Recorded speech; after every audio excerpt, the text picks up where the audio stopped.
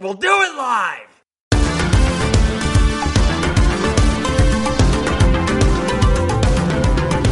Hello, and welcome to Hot Takedown, a sports podcast from 538. This is a show where the hot takes of the sports world meet the numbers that prove them right or tear them down. If you were a listener of the previous iteration of Hot Takedown, welcome back. And if you're new, we hope you like what you hear. Today is April 2nd, 2019, and I'm Sarah Ziegler, the assistant sports editor here at 538. I'm joined in the studio by one of my co-hosts, senior sports writer Neil Payne. Hi, Neil. Hey, Sarah. How are you today? I am fantastic. How are you? I'm well. Okay. And on the line from Los Angeles is 538 sports editor Geoff Foster. Hey, Geoff. Hey, Sarah. What's going on?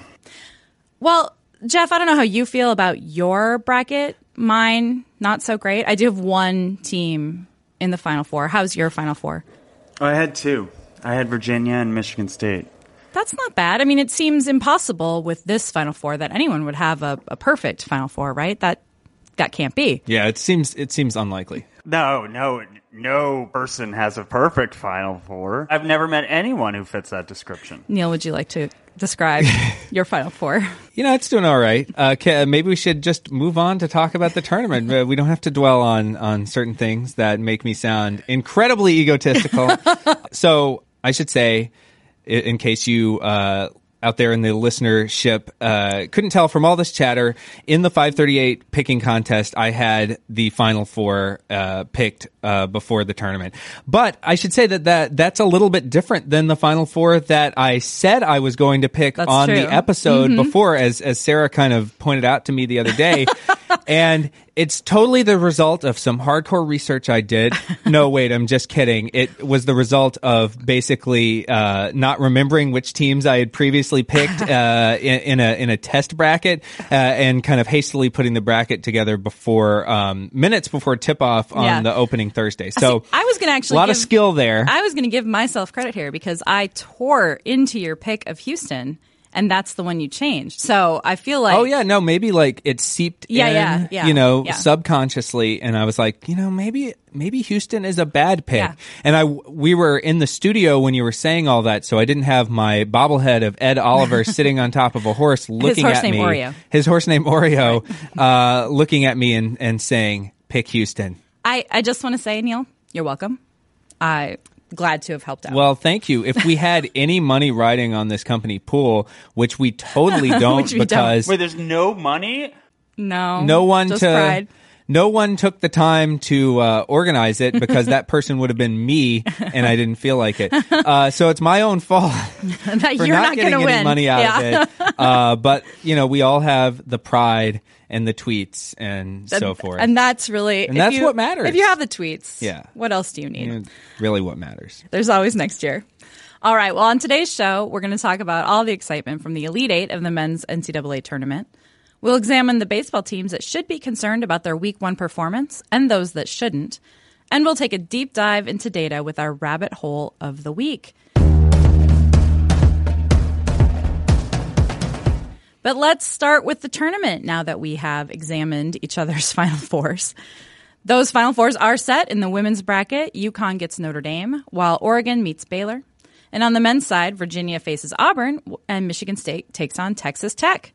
We saw some great basketball to get here, including 2 overtime thrillers in the men's Elite Eight.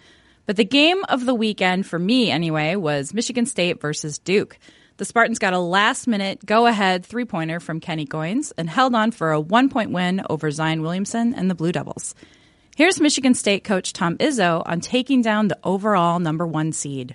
I mean, the respect everybody has for Duke is why it's a big game. But I do think we beat arguably the best team in the country. Neil, is Izzo right? Is Duke actually the best team in the country? Maybe talent-wise, certainly we've been told by the media, I say that as though I'm not a member of that, all year long that this was the best team in the country, the most talented team, had one of the best recruiting classes ever. I think it was the first team in our sort of current era where you can go back and look at internet recruiting trackers, the first team to land each of the top 3 recruits in the country in R.J. Barrett, Zion Williamson, and Cam Reddish. They spent 8 weeks at number 1 in the AP poll. They were number 4 in the preseason, but immediately jumped up to number 1. So those are all sort of like, the eye test says this might have been the most talented team. But we should say that going into the tournament, Ken Pomeroy's power ratings, which we, as good stat heads tend to kind of favor, didn't have them at number 1. That was Virginia. And then, in fact, they didn't even have them at number 2. That was Gonzaga going into the tournament. And they struggled pretty badly when they were winning to even get to the Michigan State game. They were pretty lucky to win against Central Florida and Virginia Tech. And so our model said that Michigan State had about a 33% chance of beating Duke in that game. So it wasn't like some kind of colossal upset that you would expect when you have the other team saying like, hey, we beat a better team. We beat the best team in the country. Yeah, maybe Izzo is falling for some of that mystique of Duke more than what the pure numbers say? And maybe the way Izzo tends to build teams, he doesn't quite go through as much of the one and done, uber talent, high school recruit freshman model. Right. And so I think maybe he's trying to kind of position his program as being sort of this like underdog. It's almost like the Belichickian nobody believed in us narrative, a little of that mixed in too. But I think also, he's more about we get these players and we try to, gel together a team over the course of 2-3 years rather than just go out and get the best recruits each year. Sure. I mean, the spread was only 1.5, so it's basically a toss-up. And even within that betting spread, you have the sort of baked-in Duke bias where you're going to get a lot of money that's going to pull the line down because a lot of people are going to bet on Duke. So I don't really think it was an upset per se. But it is funny how Neil's like, well, they're the best in terms of skill at basketball, but well, it's weird, right, though, because I think we were all expecting this team, especially, they went through that period where they were missing Zion and they lost some games to North Carolina, and but they got him back. They stormed through the ACC tournament, and so I think a lot of people expected them to just come out firing in the NCAA tournament. And so for them to have these sort of underwhelming close call wins and then come out and lose, I do think that qualifies as sort of a disappointing outcome for them given how much talent just on paper that they had and the level that when they were playing their best, they seemed to be able to achieve at various times during the season. They weren't able to sustain that with any kind of consistency, especially not in the games that mattered the most. How much did Zion's injury contribute to that? I mean, that changed the makeup of the roster during the season, didn't give them as much time to gel as some of those more experienced teams would have built over a couple of years. So I do wonder how much his injury hurt them. Yeah, I mean, maybe, Zion Williamson almost like barely touched the ball down the stretch of that loss. And a lot of people were really killing RJ Barrett for controlling so much of the game. So maybe there's going to be egos with these guys that come in and they're all sort of vying for that number one recruit spot. And so I don't know. I mean, in RJ Barrett's mind, maybe he was like, look, I was the number one recruit at various times over Zion. Like, why shouldn't I be taking these shots? And he had times in the season in which he had to carry Duke with Zion out. Definitely. I don't know how much psychologically kind of goes into that. You can kind of tell whatever story you want in retrospect on that. But it is certainly true that we probably didn't see enough of Zion Williamson sort of determining Duke's destiny in the final 5 minutes of that game. I love the way he's the likely number 3 pick in the NBA draft, and he's not the best player on his team. Right. That's pretty amazing. Because the 1 is also there. Yeah, it's an embarrassment of riches for Duke. Well, Neil, you sort of touched on it that Michigan State builds their teams kind of differently. They started 2 seniors, a junior, a sophomore, and a freshman. Duke started 3 freshmen, a sophomore, and a junior. Geoff, how much did the Spartans' experience matter, do you think? I mean, look, I think it mattered, but it's not like the be-all, end-all. I mean, you look at the team that lost to Middle Tennessee State, what was it, 2 years ago? I mean, that team had Denzel Valentine and Brian Forbes and Matt Costello. They were all seniors, and they had just been to the Final Four. It was like an absolutely loaded with experience team, and then they lost to Middle Tennessee State as a 2 seed. So, like, it's not some sort of magic bullet that is going to automatically give your team a boost. But I will say that, since that Duke team won with Winslow and Okafor and those guys, you look at the last 3 national championships, you look at the 2 Nova teams, you got last year's team that has Brunson and Bridges, who I think are seniors. You look at the North Carolina team that had Barry and Jackson and all those guys who had been around for a while and already been to a finals. And then you look at the other Nova team that's got Josh Hart and Chris Jenkins. I mean, they were very experienced teams. So we are in a run of experience winning in this tournament, but it's hard to sort of split that off and say this is why Duke lost and this is why Michigan State won. Barrett's shooting aside, I guess you could argue that might have been a little experience at play. Right. Yeah, and I think also aside from that star-laden Anthony Davis Kentucky team that had a bunch of freshmen, it's hard to find one of these like totally stocked with recruits freshman teams that won the national championship even further back than the past couple years, like you were saying, Geoff. So, we can get into the one and done implications in a second, but I do think that in general, it does seem to have been borne out that teams that have more seasoned players tend to be the ones that actually win the championship, even in the one and done era, which I don't think a lot of people predicted. Right. Well, so the one and done rule, as you just mentioned, is likely going away. That's kept those freshman talents like Zion in college instead of in the NBA there that first year. If that rule does in fact end, how much will that affect teams like Duke and Kentucky that have used it quite a bit? Yeah, it does seem like Duke and Kentucky will be the kind of hardest ones hit. I went back and I looked at the 5 years leading up to the one and done rule that started in 2006. And, only 10% of top 50 recruits, according to Basketball Reference, which has this like composite ranking, went straight to the NBA. So it's like the majority of those top recruits actually did go to college, but as you go up the ladder, you see that 36% of top 10 recruits were preps to pro guys, and 50% of top 5 recruits were prep to pro in those 5 years. And those are the kinds of recruits that Duke and Kentucky have been really dominating. Like Duke, like we said, they had each of the top 3 recruits in the past year's class. There have been years where Kentucky had 4 of the top 5 or something like that, or 4 of the top 6 went there. And so those are the types of players that'll sort of be off the board. Will that actually end up hurting the teams sort of downstream from them as much? Because, if Duke and Kentucky are going to get theirs, but there's less talent sort of globally in the college game to be able to tap into, you'll be worrying about getting that 50th best player if you're like a mid-major or something, or the 75th best player, and that player will have gone to a better school, and you'll sort of be left with kind of the scraps. Right. Although if all of the level falls by sort of an equal amount, then will any of this matter? And it'll just be that, Zion would have been in the NBA and that's it. I don't know. I'm not actually sure how much it will matter. And also Coach K was around way before this became a thing. I mean, yeah, that's also true. This is Leitner in those days. I mean, there was always seniors playing. So it's not like he doesn't know how to win without, 5 uber freshmen coming in each year. I think in some ways, I don't know about Calipari. I was going to say both of them, but I'm not really sure. Now that I think about Calipari, his teams always do seem like freshman-heavy teams.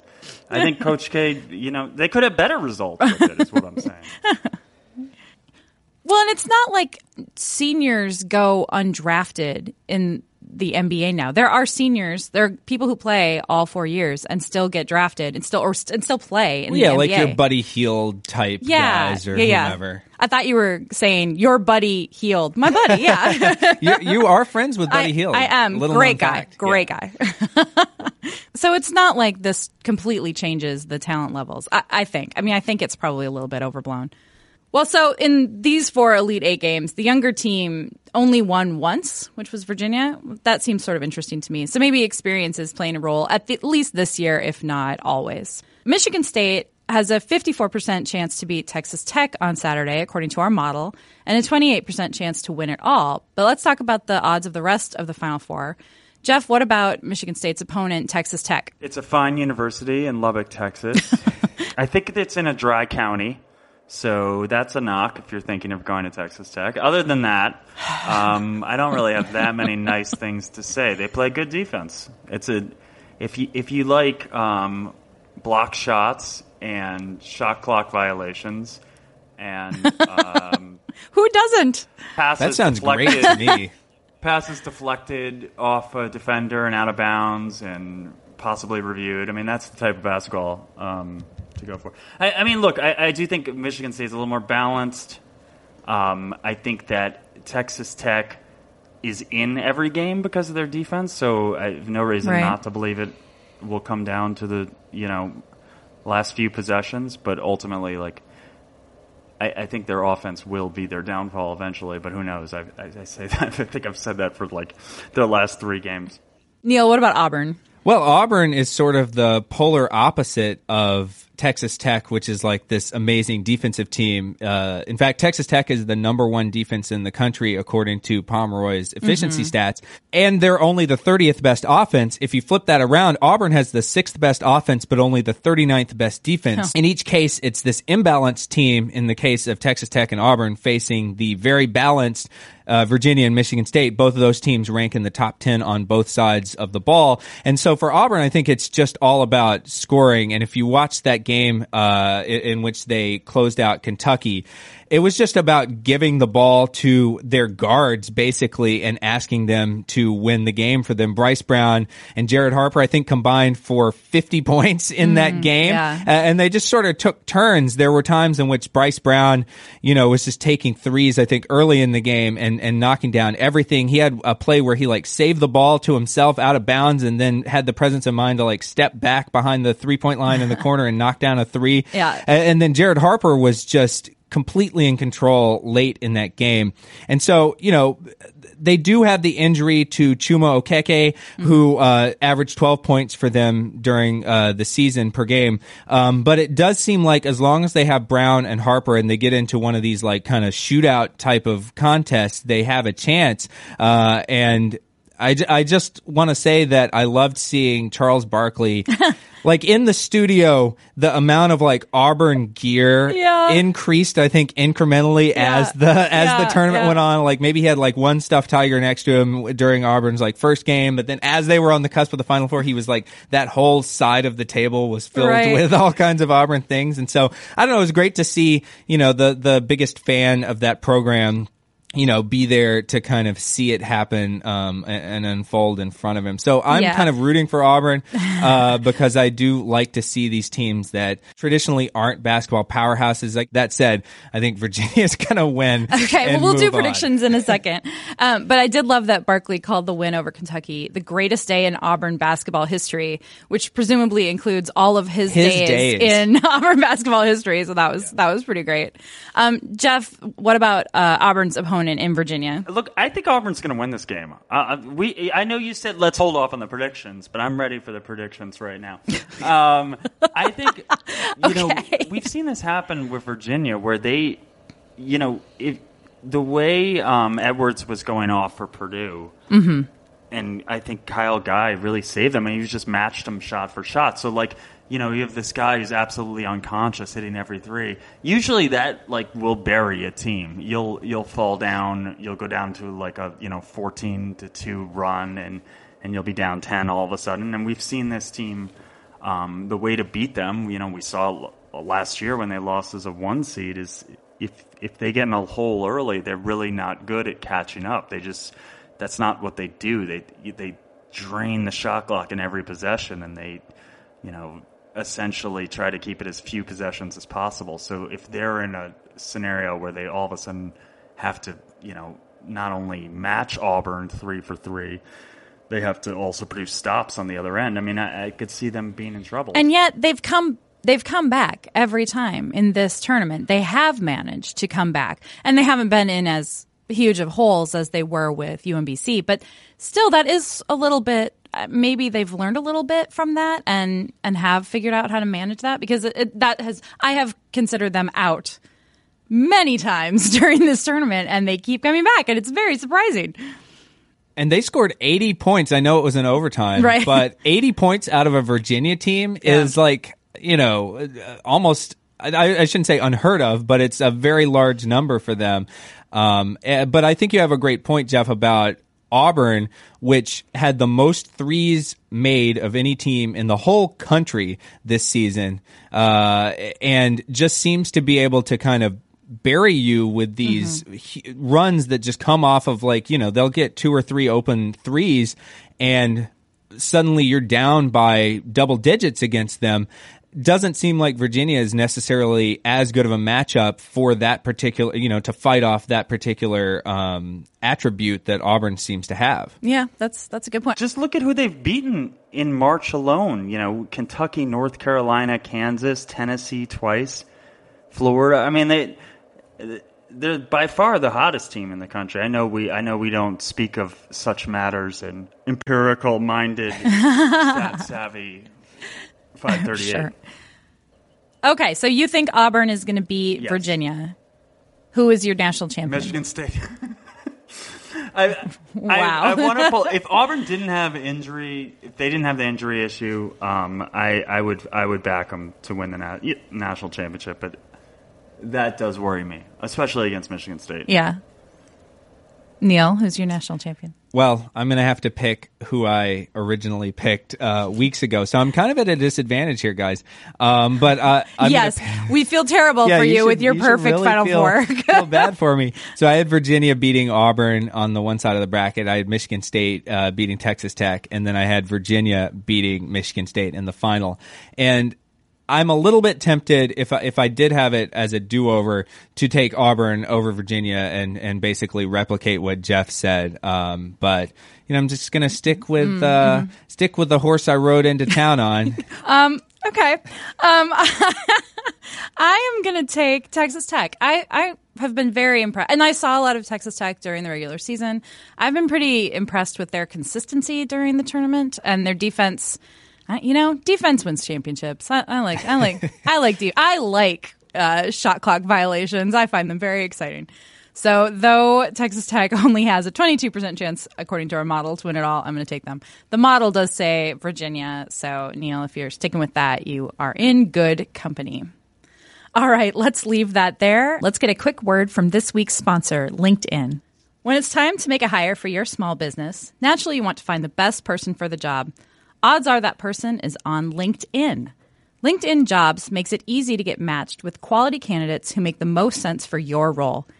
People come to LinkedIn every day to learn and advance their careers, so LinkedIn understands what they're interested in and looking for, which means when you use LinkedIn Jobs to hire someone, your matches are based on skills and background, sure, but also interests, activities, and passions. You quickly get a group of the most relevant, qualified candidates for your role. That way you can focus on the candidates you want to spend time talking to and make a quality hire you're excited about. So post a job today at linkedin.com/Paine, Paine, and get $50 off of your first job post. Neil, what is that code again? It's Paine. I would invite all people to go check out LinkedIn and use that code.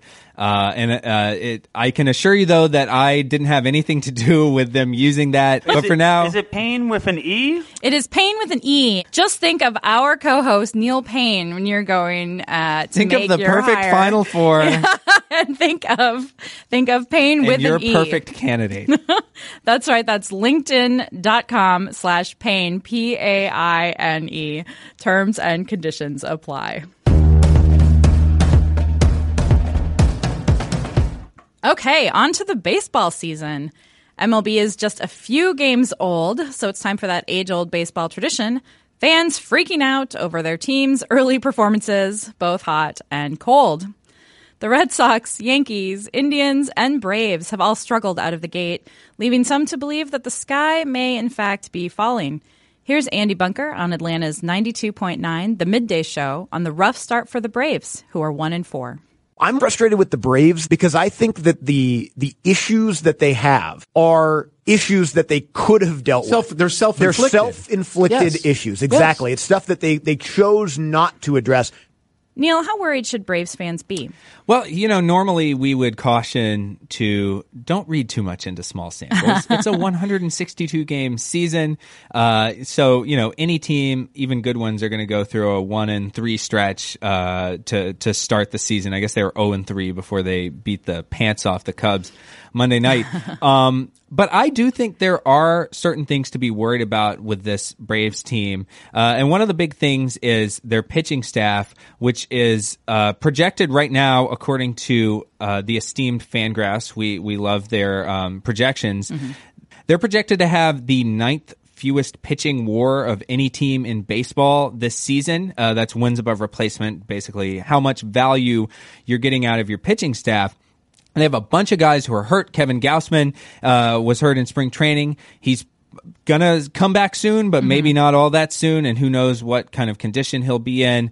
Mike Foltynewicz also injured, and his time frame is even further out. Mike Soroka, who is this great pitching prospect for them that kind of broke in last year, he's injured. They also have AJ Minter and Darren O'Day in the bullpen, which is a special problem area for them. They're also injured. And so if you look at this team, they have a lot of question marks on pitching, fewer on the position player side. But the thing for me that comes back to, and maybe we talked about this before the season started, is this team made an immense amount of revenue last season. They were in a newish park, and they had this unexpected division championship.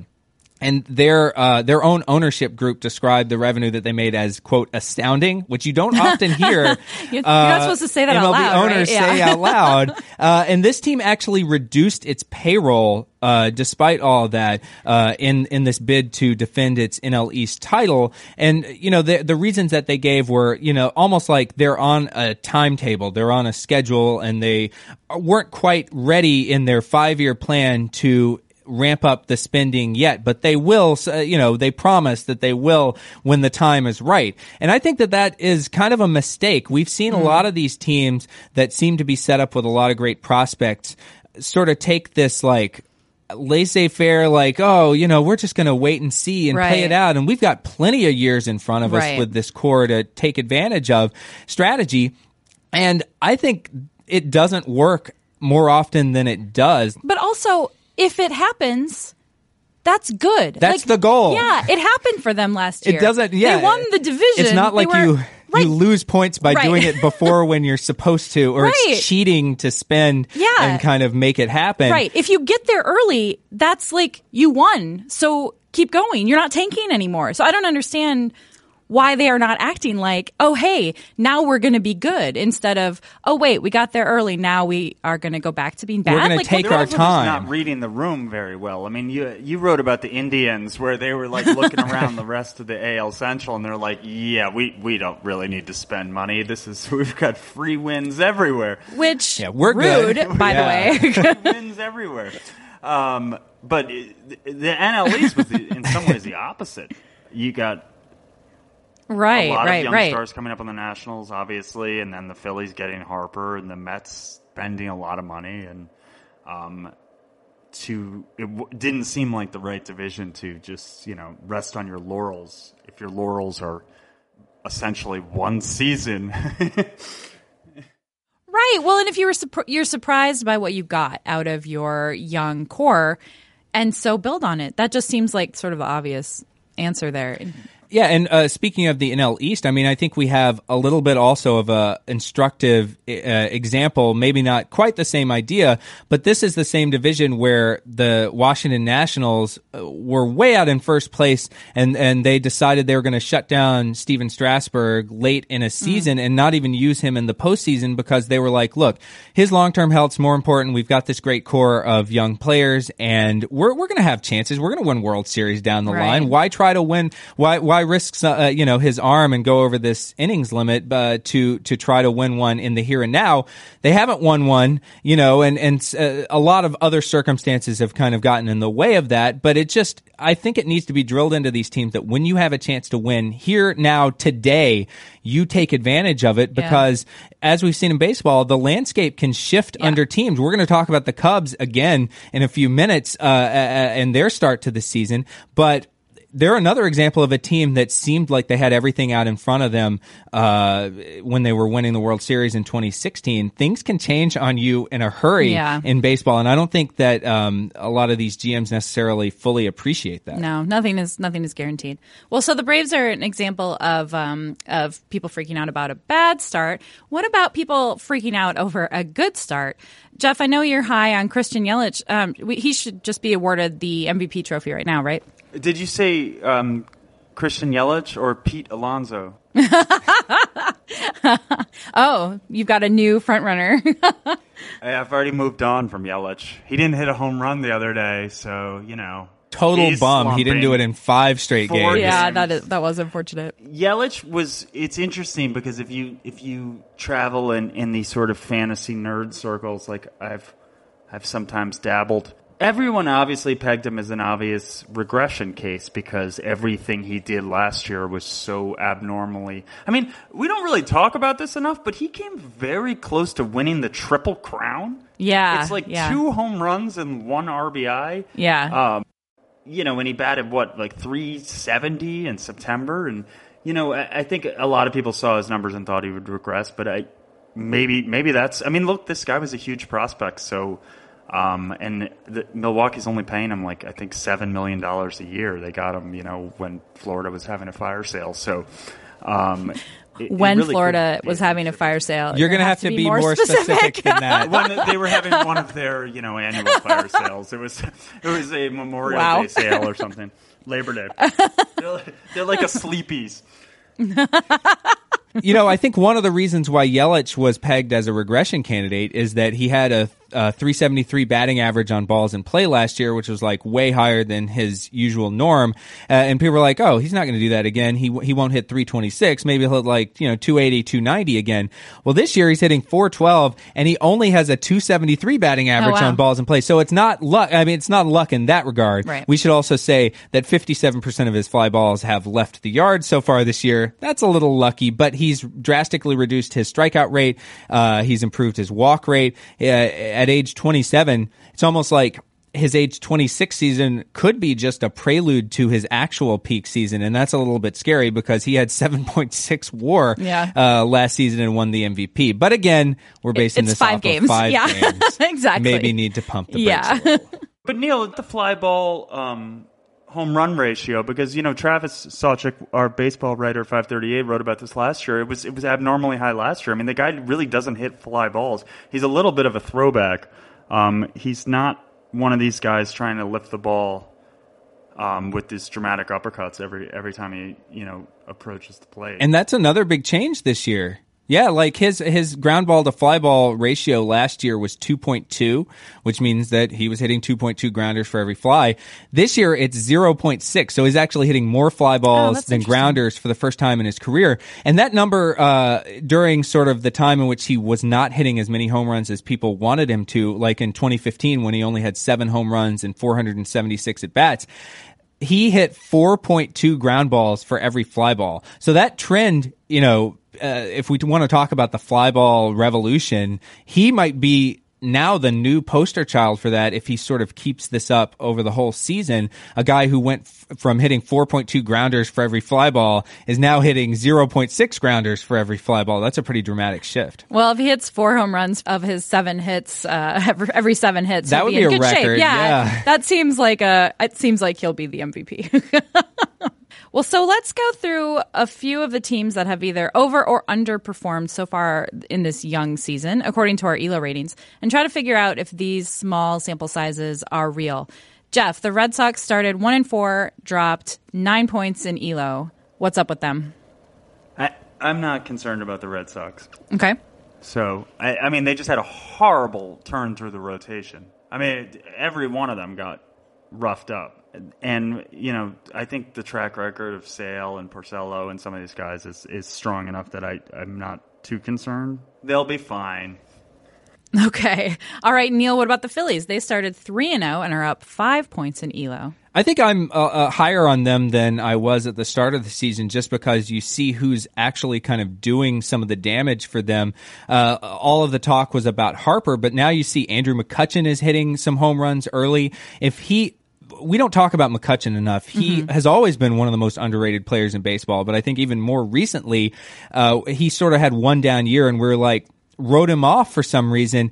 He's been really good the past few years, and he's looking really good this year. And if he hits an approximation of what he was doing just a couple of years ago with the Pirates, he, I think, has the potential to elevate this team a lot higher than the projections thought it could. And we were joking about this idea of like, what if Bryce Harper's not just not the best player on the Phillies? What if he's not the second best or the third best or the fourth best? That could be spun as sort of a knock on Harper if he has another year like he had last year, but it could also be spun as like, how scary are the Phillies if McCutchen is hitting and Hoskins and Real Muto and all these guys they have? You look down their lineup and you're like, they got a lot of guys. Yeah, you know? Harper might not have been the best acquisition for the Phillies this year, which is pretty scary. Geoff, what about the Seattle Mariners? They started 6-1. They're up 8 points in ELO. They took 3 of 4 from the Red Sox, and they won those 2 against Oakland in Japan. I think the Mariners consistently get kind of overperform their talent level. It seems to become a hallmark there. It seems like every year I'm like, the Mariners only a few games out of the playoffs. And, they don't usually make the playoffs, but they're always right in it. I don't think this team really has the pitching at all, especially the bullpen. The bullpen's kind of a mess. Their closer, Strickland's already on the DL, and they don't really have that many, if any, arms that I've heard of in their bullpen. And they're starting pitching, obviously, losing Paxton and things like that. I think there's similar problems to the Braves, but it is impressive what they've been able to do to at least stay relevant without really much star power. Yeah, it's nice for their fan base to have a good opening, especially when we sort of thought they were tanking. And so to win is nice. Winning is good.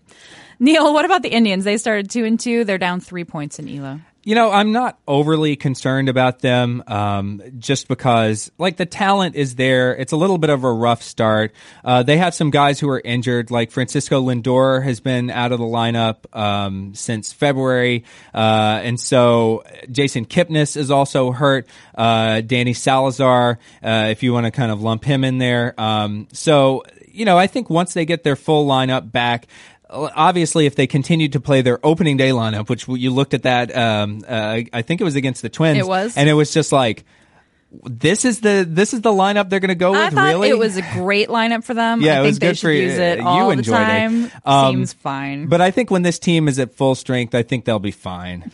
All right. Geoff, what about the Cubs? They started 1-3. They are down 3 points in ELO. That is a team I'm a little bit concerned about. Just because...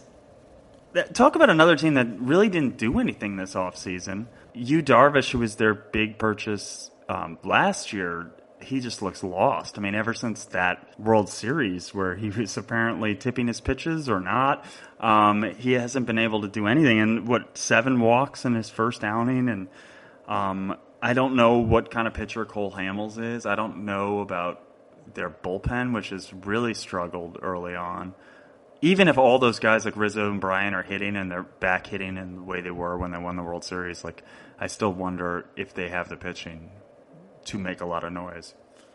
Neil, how about the Orioles? They started 3-1 and are up 5 in ELO. Well, that's the team that I wrote about in preseason as the most anonymous team in baseball, maybe in baseball history. Right. And all they did was they came out and they took 2 of 3 against the New York Yankees.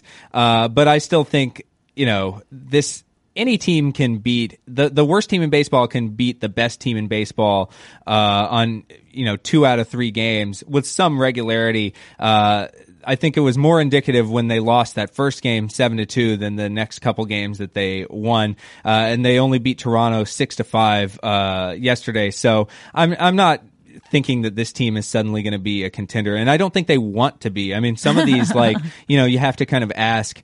I think in the Mariners case is another one where it's like they've started far better than they thought they could, and now you're like, well, what do we do now? Should we continue to try to kind of tank? We weren't supposed to be good. This is supposed to be a rebuilding year. Right. And so I think if the Orioles start winning more games than they have also, they might actually be kind of mad and be like, knock it off, guys. Okay, well, it's a long season. Small samples of games just don't matter all that much. Yes, there are areas of concern for a lot of teams right now, but maybe no one should panic or make their plans for October quite yet. Let's move on to our rabbit hole of the week. At 538, we often find ourselves falling down various rabbit holes of data. Some lead to stories, some don't. We end each week's show with one of those descents, the Hot Takedown Rabbit Hole of the Week. This week, the rabbit hole belongs to Neil. Thank you, Sarah. This is a true rabbit hole, and it started when, on Sunday, a single player made his MLB pitching debut. You might not think that that would be a big deal, but this player, Elvis Luciano of the Toronto Blue Jays, became the first player in baseball history born in the 2000s to play in the big leagues. He was born on February 15th, 2000. What were you guys doing, might I ask, on February 15th, 2000, do you think, while Elvis Luciano was coming into this world? You know what? I can tell you that it was a Tuesday. Wow, you looked it up. No, I remember it.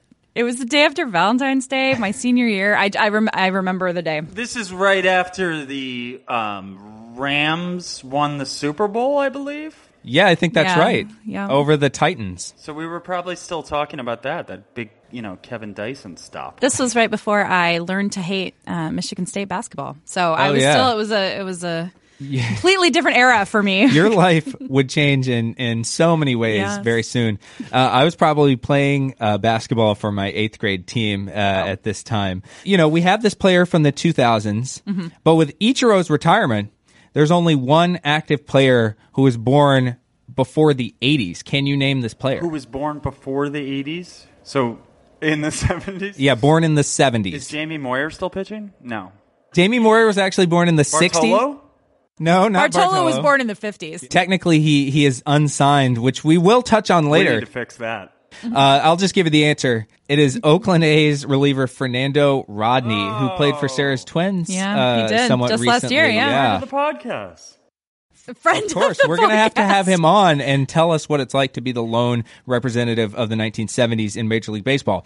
Here's another fact for you guys. So all but 16 of the players in Major League Baseball right now are technically millennials. I'm using the term, the definition of the term according to Pew, who says that anybody born between 1981 and 1996 is a millennial. So you got 9 players who are too old to be millennials in Major League Baseball, and 7, God bless, including Elvis Luciano, who are too young. I guess they are Gen Z, which is another astonishing factoid. I went back and I looked at some of factoids about the first players born from various other decades. So the first player born in the 1990s to debut in Major League Baseball was Starlin Castro. He debuted on May 7th, 2010. That was when Elvis Luciano was 10 years old. The first player born in the 1980s to make his debut was Albert Pujols on April 2nd, 2001.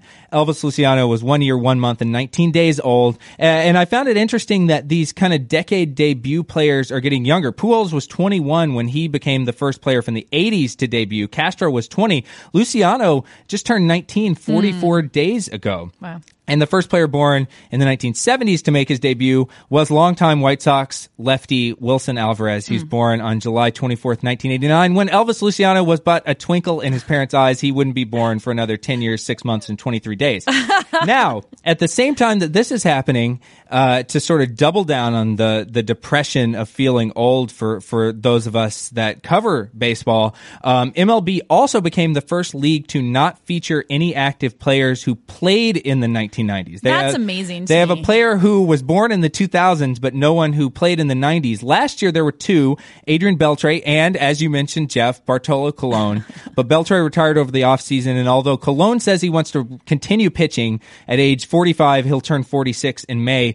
Right now, he remains unsigned. He had a 5.78 ERA last season, so it might be the end of the road. You know he's going to end up on some team. I would like to see him come in for the Mets. If the Mets can bring up Tim Tebow by the end of the season, which you could see the writing on the wall that might happen, probably will happen. They can bring in Bartolo for one more go round. Right. So, looking at other sports, The NFL last season had Phil Dawson. He played in the 90s, but his contract expired after the season, and he made only 62.5% of his field goals. Oops. So it might be the end of the line for him. But the saving grace is that Adam Vinatieri, 46-year-old kicker for the Colts, was solid as ever last season, and he signed a one-year extension in January, so he'll be around for one more year to carry the torch of players who played in the 90s. Vinatieri's famously old ex-teammate Tom Brady debuted on November 23rd, 2000, so this is one old guy exercise that he doesn't apply toward. And finally, I want to talk about the NBA. So Dirk Nowitzki played in the 90s, but he is scoring a career-low 6.5 points per game this season. He hasn't ruled out a return next year, but there are betting odds on whether he'll return or not, which is weird. Oh my goodness. And they favor him retiring. But the saving grace is Vince Carter, who is 42 and on the Atlanta Hawks right now. He said that he wants to play one more season, and he might still have value to some team. He's making 40% of his threes this year. And so it seems possible, at least, that the NBA would also continue to have at least one player from the 90s to play. And I could talk about the NHL. They have a bunch of guys, including Joe Thornton, Zdeno Chara, guys who played in the 90s. I don't really have time or the inclination to talk about them, but that is the end of my rabbit hole that started with Elvis Luciano's debut as an extremely young child. He's playing in Major League Baseball as a child. Thank you, Elvis, for making us feel very old. Thank you, Vince Carter, for making us feel very young. All right. I think that'll do it for this week's show. Thank you guys so much for joining me.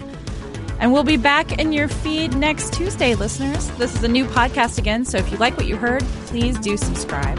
Be sure to review and rate the show. It helps others discover the program. You can also email us at podcasts@538.com to let us know what you think. Our podcast producer is Grace Lynch. Tony Chow is in the control room. Our podcast commissioner is Chad Matlin. For Neil and Geoff, I'm Sarah. Thanks for listening, and talk to you next time.